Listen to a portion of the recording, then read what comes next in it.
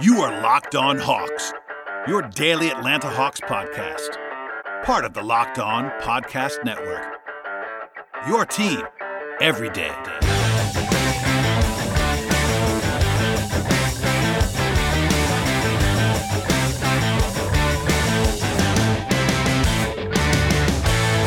Hello, friends, and welcome to episode 518 of the Locked On Hawks podcast.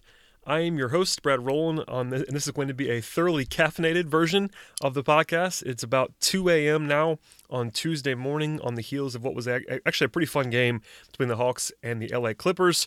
The Hawks got a win by a final score of 123-118, and of course, this is a 10:30 p.m. Eastern Time tip-off, which is actually about 10:40, getting that over after 1 o'clock a.m. and after post-game and watching interviews and doing some study and all that fun stuff. We are now post 2 a.m. Eastern, and please accept my apology for anything that's loopy on the podcast. I'm on East Coast time for a reason. It's because I have a day job and I have to wake up in just a few hours here, but hopefully we'll hold the line during the podcast and present all the information that I'm sure some of you missed this game because it was so late. People have to get up in the morning, et cetera, et cetera. It was actually a national TV broadcast by the strictest definition of that particular phrase, as the Hawks and Clippers were on NBA TV, but still a lot of fun. And the Hawks actually had sort of a coming out party, at least for some. I noticed a lot of national voices kind of checking in on the Hawks in this game because there was no game opposite this particular contest. That's why the game was on NBA TV in a lot of ways, but no other late game. The last other games that were starting were at 8 p.m. Eastern time. This was a 10:30 sort of standalone game, so a lot of fun national takeaways to this one, and probably a good time for that if you are a Hawks fan to see the Hawks play well. So, big picture, obviously the Hawks getting a win on the road here is a very, very encouraging thing. There were a couple of things that I want to touch on before we get to the actual game itself, one of which is that Anthony Davis stuff is out there, the trade rumor, the trade request that he put into the Pelicans. A lot of Hawks fans predictably asking me about that and potential for AD getting to Atlanta. I'll say that's wildly unlikely. It's not impossible. Just quickly, the Hawks could have a pretty intriguing package if they wanted to for Davis, but because he's not likely to stay in any way, shape, or form, it probably wouldn't be a good idea to go ahead and pay top dollar for him. Davis is the rare kind of superstar player that actually is young enough to fit what the Hawks might want to do. But, with all that said, it's very, very unlikely. I at least wanted to sort of address it here because people were asking me, but you probably wouldn't want to pay what it would take to get Davis without some assurance that he would be coming back, and I can't imagine that would ever happen. So just file that away for the future, and I guess dreaming is fun, but Davis is probably not going to be coming to Atlanta. Only other thing that I wanted to touch on here before we get to the actual game itself is that a good friend of the program, Jeff Siegel from Peachtree Hoops, was actually in the building at Staples Center. He's a San Diego resident, so drove up for the night to cover that game between the Hawks and the Clippers, and he spoke with Lloyd Pierce before the game. I got a brief update about Kent Bazemore. Bazemore is apparently going to be practicing on Tuesday, per Lloyd Pierce. And the Hawks are going to sort of reassess where he is after that. He warmed up before Monday's game. Obviously, no intention of playing in the game on Monday night, but at least all indications are that he's probably nearing a return of some sort. That's important on a number of levels. Obviously, Bazemore has been a prime trade candidate, but you just want to see the guy get healthy. The Hawks are better with Kent Bazemore in the lineup. He's one of their best players, so all that fun stuff. And him being on the trip at all is probably a good thing, and all things considered. But Bazemore probably getting a little bit closer. No definitive timeline just yet, but he is planning to practice on Tuesday, and we'll keep an eye on the developments there. So, to the game itself, obviously the big picture is that the Hawks win this game, but starting at the top of the contest, the Hawks were only 6-point underdogs in this game, which might seem low. I got a couple of questions about why the Hawks would only be 6-point underdogs against the Clippers. I will say this, the Clippers were on a second night of a back-to-back, so that's always worth keeping in mind when it comes to point spreads and just factors beyond Atlanta's control. Also, the Clippers were without probably their second best player, maybe their third best player, and Danilo Gallinari, who's been awesome this season. He's been out for the last couple of games here, but he was not available. That probably hurt LA's offense a little bit. Although, with that said, offense was not really the problem for the Clippers in this game. It was kind of about their defense and the way they were not able to guard the Hawks. But with all that said, a pretty strong start to this game. The Hawks won the first quarter by a 32-25 margin. There was an 8-0 run by Atlanta to go up 18-12 in the early going. Hawks went to a two-point guard lineup early and often in this contest. Actually, only played 3 wings in the entire game, which is not a huge surprise. It's happened a few times during this recent uptick, but at least in the recent past, they've been going to Tyler Dorsey a little bit as the fourth wing. That never happened in this game. It was only Prince, Herter, and Bembry on the wing, and they went to Jeremy Lin as sort of that de facto fourth wing, and Lin ended up playing 24 minutes off the bench, despite the fact that Trae Young actually played pretty sizable minutes in his own right. So Something to keep in mind as we go through this. There was a preposterous look-off pass by Trae Young to John Collins on a corner three attempt in the first quarter that I wanted to point out. That was an awesome pass. So I guess the third straight half that Kevin Huerter kind of got pulled a little bit earlier. They brought Taurean Prince in early in both halves. And the second half is actually Prince coming in for Bembry a little bit earlier. They definitely want to play Prince more than you would think a reserve would play. He's played 30 minutes in this game. He played 36 the other night. So that's definitely seems to be a point of emphasis to play Prince more than a traditional reserve, which makes sense. He was obviously a starter beforehand. They want to see him early and often, but that's been a theme that I wanted to point out once again. And John Collins shot the ball extremely well in this game in general, but in the first quarter, 2 of 4 from 3, and now after this contest, Collins is now 20 of the last 34 from 3. 20 of the last 34, and that's 58.8% from 3 over the last that's over the I guess the month of January. So Collins has been basically unconscious for a calendar month from 3. I'm not sure how much that weighs in. It's still a pretty small sample size, less than 40 attempts from 3. But the fact that he's making them, shooting them with confidence, I mentioned this in the last couple of podcasts, including the one with Tyler Jones that I did over the weekend. And that was a theme. I think John isn't going to be a full-blown knockdown shooter at any point probably, but if he can make a sort of a mid to high 30s clip consistently from three-point range, that would be huge. And all the signs are there, at least in the recent past, with the way that he's been shooting the ball. Elsewhere in the first quarter, there was a 9-2 run by the Clippers to come back, take a 1-point lead briefly in the first. That was kind of the last time the Clippers led in this game. For the most part, it was basically all Hawks, almost wire to wire. Not quite wire to wire, but close to it in terms of the way that the Hawks were leading this game. Bembry got a second foul late in the first quarter, and they actually went back to Trae Young in the two-point guard look once again. That was the only one that really surprised me. Once it was clear that they were going to go back that lineup, I was kind of sure they were not going to go to Tyler Dorsey or somebody else, because that was sort of the one spot where it would have been pretty obvious to go to a fourth wing, and that was sort of a pivot point for me in terms of the rotation. There was a nice off-the-dribble deep three from Kevin Huerter in the first quarter. He's not been quite as aggressive since coming back from the neck injury, and I thought he was okay in this game. We'll talk more about him later, but that was probably the brightest spot in terms of just his aggressiveness and just confidence level to take that off the dribble 27-footer that he actually ended up making at the end of the first quarter. There was a 9-2 run though at the end of the first quarter for the Hawks to go up by 7. That actually finished off with a Trae Young run out to beat the buzzer, and that was something that Lloyd Pierce had a really good game on out of bounds plays and ATOs and all that fun stuff. He was really sort of dialed in there, creating really good looks throughout this contest. In the first quarter, the Hawks set the tone with a 135 offensive rating in the first. 9 points for John Collins, 7 points for Trae Young, 8 assists as a team. They just played very well in the first quarter, and that 9-2 run at the end of the first turned into a 14-2 run overall because the Hawks came out and scored the first 5 points of the second quarter to go up by 12. The Clippers did have a nice answer, scoring 7 points in a row, but after a timeout, Dedmon got a follow-up dunk on the first play after that to sort of stabilize things. 31 of the first 51 points scored by the Hawks in this game were from Collins and Young. That was a theme throughout the night. Those guys combined to score 48, but it was more pronounced even in the first half as they were kind of the sun and the moon and the stars offensively in that first half.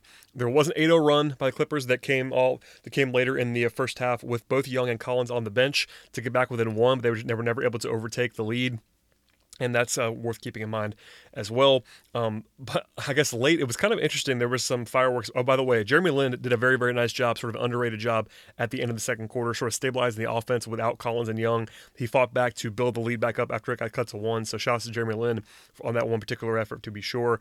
There was some weirdness at the end of the half. Jerome Robinson, a lottery pick this year, that was a weird choice from the Clippers, if I do say so myself, hit a 3. He was actually fouled by Trae Young with 0.7 seconds to go. He missed the free throw to seemingly go down by 2 at the end of the first half, but then Trae Young got technical foul going into halftime. I'm still not really sure what happened there. It had to be something verbal because I think the camera caught him. It wasn't like he did anything special in terms of physicality, but I guess something was said from Trae that was shot by Lou Williams at the end of the halftime break and beginning of the third quarter to get back within 1.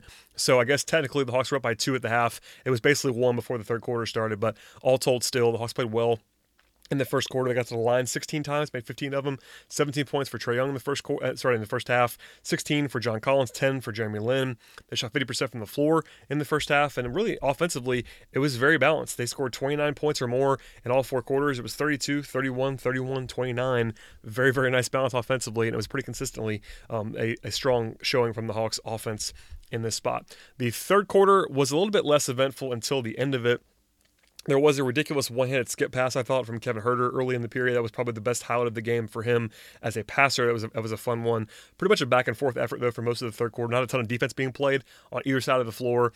Vince Carter came in, which was kind of surprising to me. Vince did not play at all in the first half, and given the way the Hawks have treated him this season, when he doesn't play in the first half, he usually doesn't play at all, but apparently they gave him the long warm-up to the through the halftime break, got him out there pretty early in the third.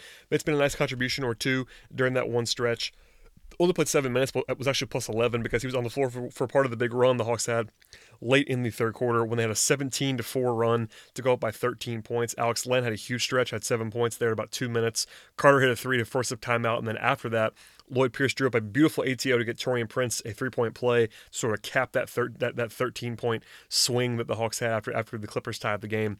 So Atlanta goes up by 13. They settled only up by 11 as the fourth quarter opened, but in general, is a very, very strong first three quarters performance. The fourth quarter was not quite as impressive because the defense just couldn't get stops as a general rule, but the Hawks go up by 14 early on with Dedmon hitting a 3 to go up by 14. They were actually up by 16 with less than 7 minutes to go, but yeah, it kind of got dicey from there, I will say. An 8-0 run by the Clippers to get back with an 8 with less than 4 minutes to go.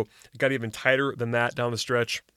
The Hawks went with Young, Huerter, Prince, Collins, and Dedmon for the first part of crunch time. Then they replaced Bembry for Huerter at one point there for defense. And that was probably a wise choice in some ways. But Trae Young got a huge bucket, I thought, at the 3:10 mark off the dribble with nothing going well for Atlanta's offense. He got a much-needed basket at the rim to score there. That ended up being a crucial point. And then later on, after a big block shot from Taurean Prince, which was nice to see defensively from Taurean making a nice play. But Trae Young got to another drop-off pass to Dedmon for what I thought was the dagger on a dunk with about 1:18 to go, and then Trae hit another 3 after that. That was, I guess, probably the more on-brand dagger to go up by 9. But I thought the pass to Dedmon was probably the biggest play in that whole run. So the Hawks hold on for what became a 5-point win. Honestly, they were up by double digits for most of the fourth quarter, and that probably should have been a more comfortable win. I'm sure Lloyd Pierce has some teaching to do on the heels of that performance, but in general, the offense was really good in this game. A 124 offensive rating. That's excellent, especially on the road against a pretty good basketball team.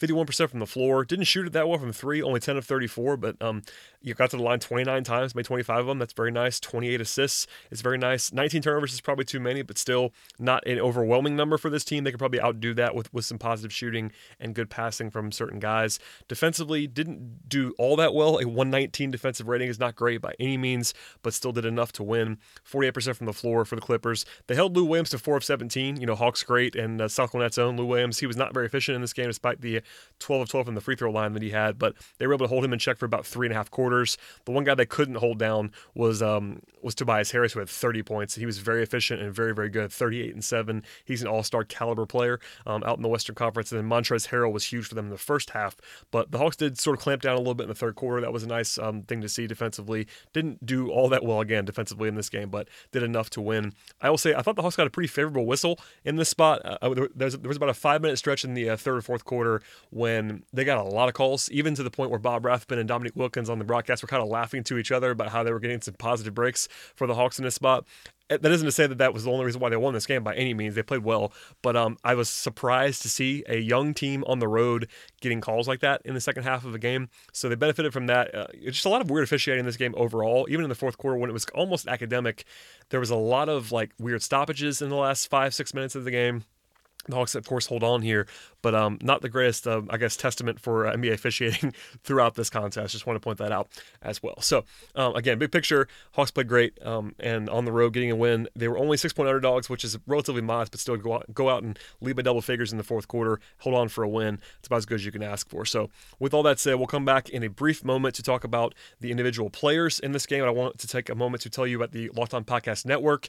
This podcast is a part of that network where we have a single show show for every single NBA team, every single NFL team, as well as a lot of colleges and MLB teams. There's lots going on the network, as well as national shows, Locked On NBA, Locked On Fantasy Basketball, all that fun stuff. There's plenty of content to follow along with on the network. And if you are a Hawks fan, please tell your friends about this podcast. Subscribe on a number of platforms, whichever platform you choose. We should be there. If we're not there, please let me know that at BT Rowland or at Locked On Hawks on Twitter. And after this short break, we'll come back talk about the players and how they performed in this spot. Okay, we're back. Talk about the players themselves. We'll start on the bench in this game. The guys who didn't play a ton were Vince Carter and Amari Spellman. They kind of split the backup power forward minutes, I should say. Carter played 7 minutes only. It was all in the second half. He was plus 11, 5 points, 4 rebounds, 2 assists. He was very active. He seemed to be pretty energized, made a 3, and sort of did his job. I was surprised to see him come in the game, as I mentioned before, but Spellman did battle some foul trouble, which kind of opened the door for Carter, and I think they wanted to go with a little bit smaller, more perimeter-oriented look for a brief time. It ended up working, obviously, so credit to Lloyd Pierce for that, for pushing the right button in that spot, but I thought Carter played well and added quite a bit. Spellman, 5 fouls in 11 minutes, but in general, I thought he was okay, actually. 5 points, 3 rebounds, and assist, 2 of 3 from the floor, 1 of 2 from 3, and plus 8. Spellman just was solid, had a couple of bad moments defensively, as he's prone to do, but I thought he played pretty solidly here. It's going to be a theme, by the way, throughout the entire breakdown here. Not a lot of guys didn't play well, honestly, on the road in this game. Taurean Prince, 9 points, 2 rebounds, 2 block shots, a turnover, and 5 fouls, plus 3. He was 3 of 9 from the floor, 0 of 2 from 3, and 3 of 5 from the free throw line. I didn't think Taurean played all that well. I think, big picture, he was probably the player on the entire roster that I thought struggled most versus his common baseline. With that said, he had a couple of nice defensive moments, which was good to see, and a sort of a pretty encouraging swing pass in the first half, I thought. He gave up a pretty open 3 for a swing pass to Jeremy Lin for a much more open 3, and that's progress for Taurean Prince. Between that, a couple of nice passes and a couple of nice defensive plays. It's the little things. I think that's what I've been most critical of with Prince is his lack of passing, lack of ball movement, and his defense. So seeing little snippets of those things is a good thing. In general, I didn't think he played that well, but I guess small wins in this spot. Jeremy Lin, I mentioned before, had a really, really strong close to the second quarter, but in general played well, 13 points, 4 assists, 2 rebounds, and 4 turnovers is probably a little bit too many, but still plus 11 in the game in 24 minutes. 3 of 8 from the floor, 1 of 4 from 3, 6 of 7 from the free throw line. He's always good about getting in the line. He's good as a scorer. Passing-wise, he had a couple of nice moments here, a couple of forces as well, but Lin just holds up well, especially in the second unit, that you can sort of throw him the ball and say, go get me a bucket, whenever you want to do that on the second unit. When the lineups are sort of out of balance, you can kind of go to Lin. That's a very, very nice thing to have as sort of an insurance policy for your offense. And last but not least on the bench, Alex Lin had a huge game, 19 points, 9 rebounds, 3 assists, a steal, a block, and 3 turnovers for Lin in 21 minutes. So that's a lot of production for a 21-minute stint. And 7 of 12 from the floor, 5 of 6 from the free throw line. I thought he was all over the place as a play finisher, as a defender, as a rim protector. I thought Lin played very, very well. I guess this is not new ground necessarily for longtime listeners and diehards of the Hawks. He's been inconsistent at times this year, but I think Lin generally has been a huge positive for Atlanta off the bench. He's a nice stabilizing force, one of the better backup centers around, in my opinion. The way he's been playing this season, he's still pretty young as well. So that signing is definitely working out pretty well at this point for Atlanta. To the starting lineup in this game, Kevin Huerter and DeAndre Bembry didn't do all that much as a tandem. Those guys were sort of under the radar in this spot. Huerter, 2 of 10 from the floor is not what you want to see necessarily. 1 of 6 from the free throw. 1 of 6 from 3-point range. 5 points, 4 rebounds. Did have 4 assists, 2 steals, and a block. So he's pretty active as a passer and as a defender at certain times. 2 turnovers. I thought Huerter played some nice defense at moments. He's not been bad all season long, but had a couple of nice high-end plays on that end of the floor. Otherwise, not playing with quite as much force as he was before the injury. That's kind of to be expected. We'll see how he responds the rest of the road trip. And Bembry, more of a defensive assignment in this game. Obviously, that's sort of his specialty at this point in his career. But 6 points, 4 assists, 2 steals, and a block for Bembry. 2 turnovers, 2 fouls in 28 minutes. Only took 6 shots. Had one really, really bad turnover that I remember, and also had one that probably should have been one on one of the worst fast breaks you'll ever see in your life, where he sort of got caught in the air, left the ball up for Collins, who actually, to his credit, pulled it down, got fouled, made both free throws, so it ended up being a 2-point fast break. But Bembry did not exactly execute that one very well. But defensively, he did what he always does. He's been very good defensively. He frustrated Williams as well as Taurean Prince did, and he sort of held things down against Patrick Beverley and Avery Bradley. He just did a pretty good job defensively. Dwayne Dedmon, had some nice moments in this game. Double-double, 13 points, 10 rebounds for the veteran big man. 6 of 8 from the floor, 1 of 3 from 3. Just good to see him play very, very solid basketball. Had a couple of just, I guess, big momentum swinging baskets. Wasn't like he was hugely dominant in this game, but a couple of timely baskets around the rim, a couple of timely contests around the rim as well, the rebounds, and just played well. He's been so solid this year. His floor spacing has been huge for Atlanta, and it was in this game. And then the big two at the end here, John Collins, 22 points, 6 rebounds, 2 steals, and 2 turnovers in 30 minutes, 7 of 10 from the floor, 3 of 5 from 3.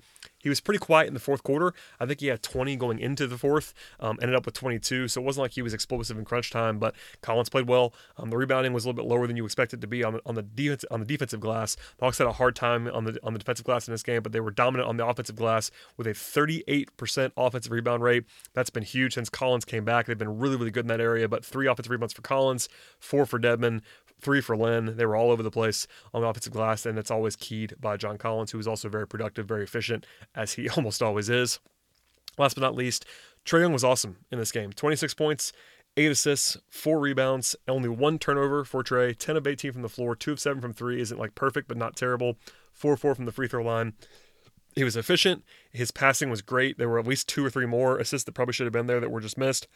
And I thought Young was just really under control. He took probably 1 or 2 bad shots in the fourth quarter that I would not have approved of necessarily, but that's kind of what you have to deal with a guy as confident as he is. He was definitely in a confident place in this game. He was jawing. He was playing with a lot of swagger. That's what you want to see from that guy. He's +8, which was the best in starting lineup. I thought Young was just really, really good and being defended by some quality guys. You know, Patrick Beverley is sort of an irritant. He's always in guys' faces. Shai Gilgeous-Alexander is very long as a rookie that Trae would know well. Avery Bradley's even decent against small guards like that. So he did a very nice job against quality competition on the road against the Clippers, a playoff bound or at least a playoff caliber team in the West. So another nice step forward for Trae Young. There's no other way around that. He was efficient. His passing was great, as it always is, and I thought he just played very well, was very under control, and the 8 assists, only 1 turnover is huge moving forward for Atlanta in the way that he can be efficient and productive. So again, last but not least here, the Hawks just played well. They played really well. They go on the road, get a win. I think if you had told me the Hawks win 2 out of 7 games on the road trip, that would have been an acceptable result. I talked about that before they left. They were going to be underdogs in all 7 games. They're now 2-1 on the road trip. Now, the rest of the road trip is still kind of challenging. They have to go to Sacramento. They have to go to Utah. Phoenix is not quite as easy as you might think, as it's the second night of a back-to-back. So there's some perilous spots on the ledger here for the last 4 games of the road trip. But going in at 2-1 after 3 games was unexpected, to be sure, with the way that the schedule broke down. So credit to the Hawks. They're now 10-10 in their last 20 games. That's, of course, an arbitrary endpoint, but still a 500 team for the last 20 games. That is noteworthy, to be sure. I'm not sure they're that good, to be honest with you, but they're better than we all thought they were going to be. Even I, who was famously out sort of on the ledge talking about how they would not be the worst team in the league, I was sort of pounding the pavement in September, October, when folks were going out and saying that they were going to be the worst team in the league and all this stuff. They're going to win 20 games or less and all that stuff. I was pretty confident they were going to be better than that. With that said, they're better than I thought they were going to be. So the Hawks are playing well. They are now clearly in a tier that is not in the bottom 5. In the bottom 4. There are 4 teams in the league that are separating themselves. It's the Suns, it's the Knicks, it's the Cavs, it's the Bulls. The Hawks are better than them. Flat out better than them. To the point where I think you can kind of kiss the bottom 3 goodbye when it comes to lottery odds. I think the Hawks will be working from the number 5 spot and up. There's, I think if you are someone who's worried about lottery odds more than anything else, the Hawks still have a ways to go to get to the teams above them, like Orlando, like Memphis. So I think you're probably safe in that 5 spot or so. But at the same time, the Hawks are just better than the bottom tier teams, and that's just something that we weren't necessarily projecting coming into the year. But that's just the reality now. They're playing great, and it's the young guys. This is very, very important. It's not the veterans. The veterans are doing a nice job. Dedmon, Len, those guys are doing a nice job, but it's the young guys, I should say. It's Collins and Young especially. Those guys are playing great basketball right now, and they're helping the team to get victories, which is what you want to see from a young, developing roster. So with all that said, it's very late in the night here. We're getting like 2:30-ish, maybe even later than that as we are done recording this podcast. But please subscribe to the pod. I would really appreciate that. Please tell your friends. Hopefully this is a nice, cogent, reliable recap of if you missed this game. And I would encourage you to go back and listen and go back and watch it if you have the means to do so. It was a fun one, to be sure. I really enjoyed it. And if nothing else, we'll come back with another podcast. The Hawks are back in action on Wednesday night in Sacramento.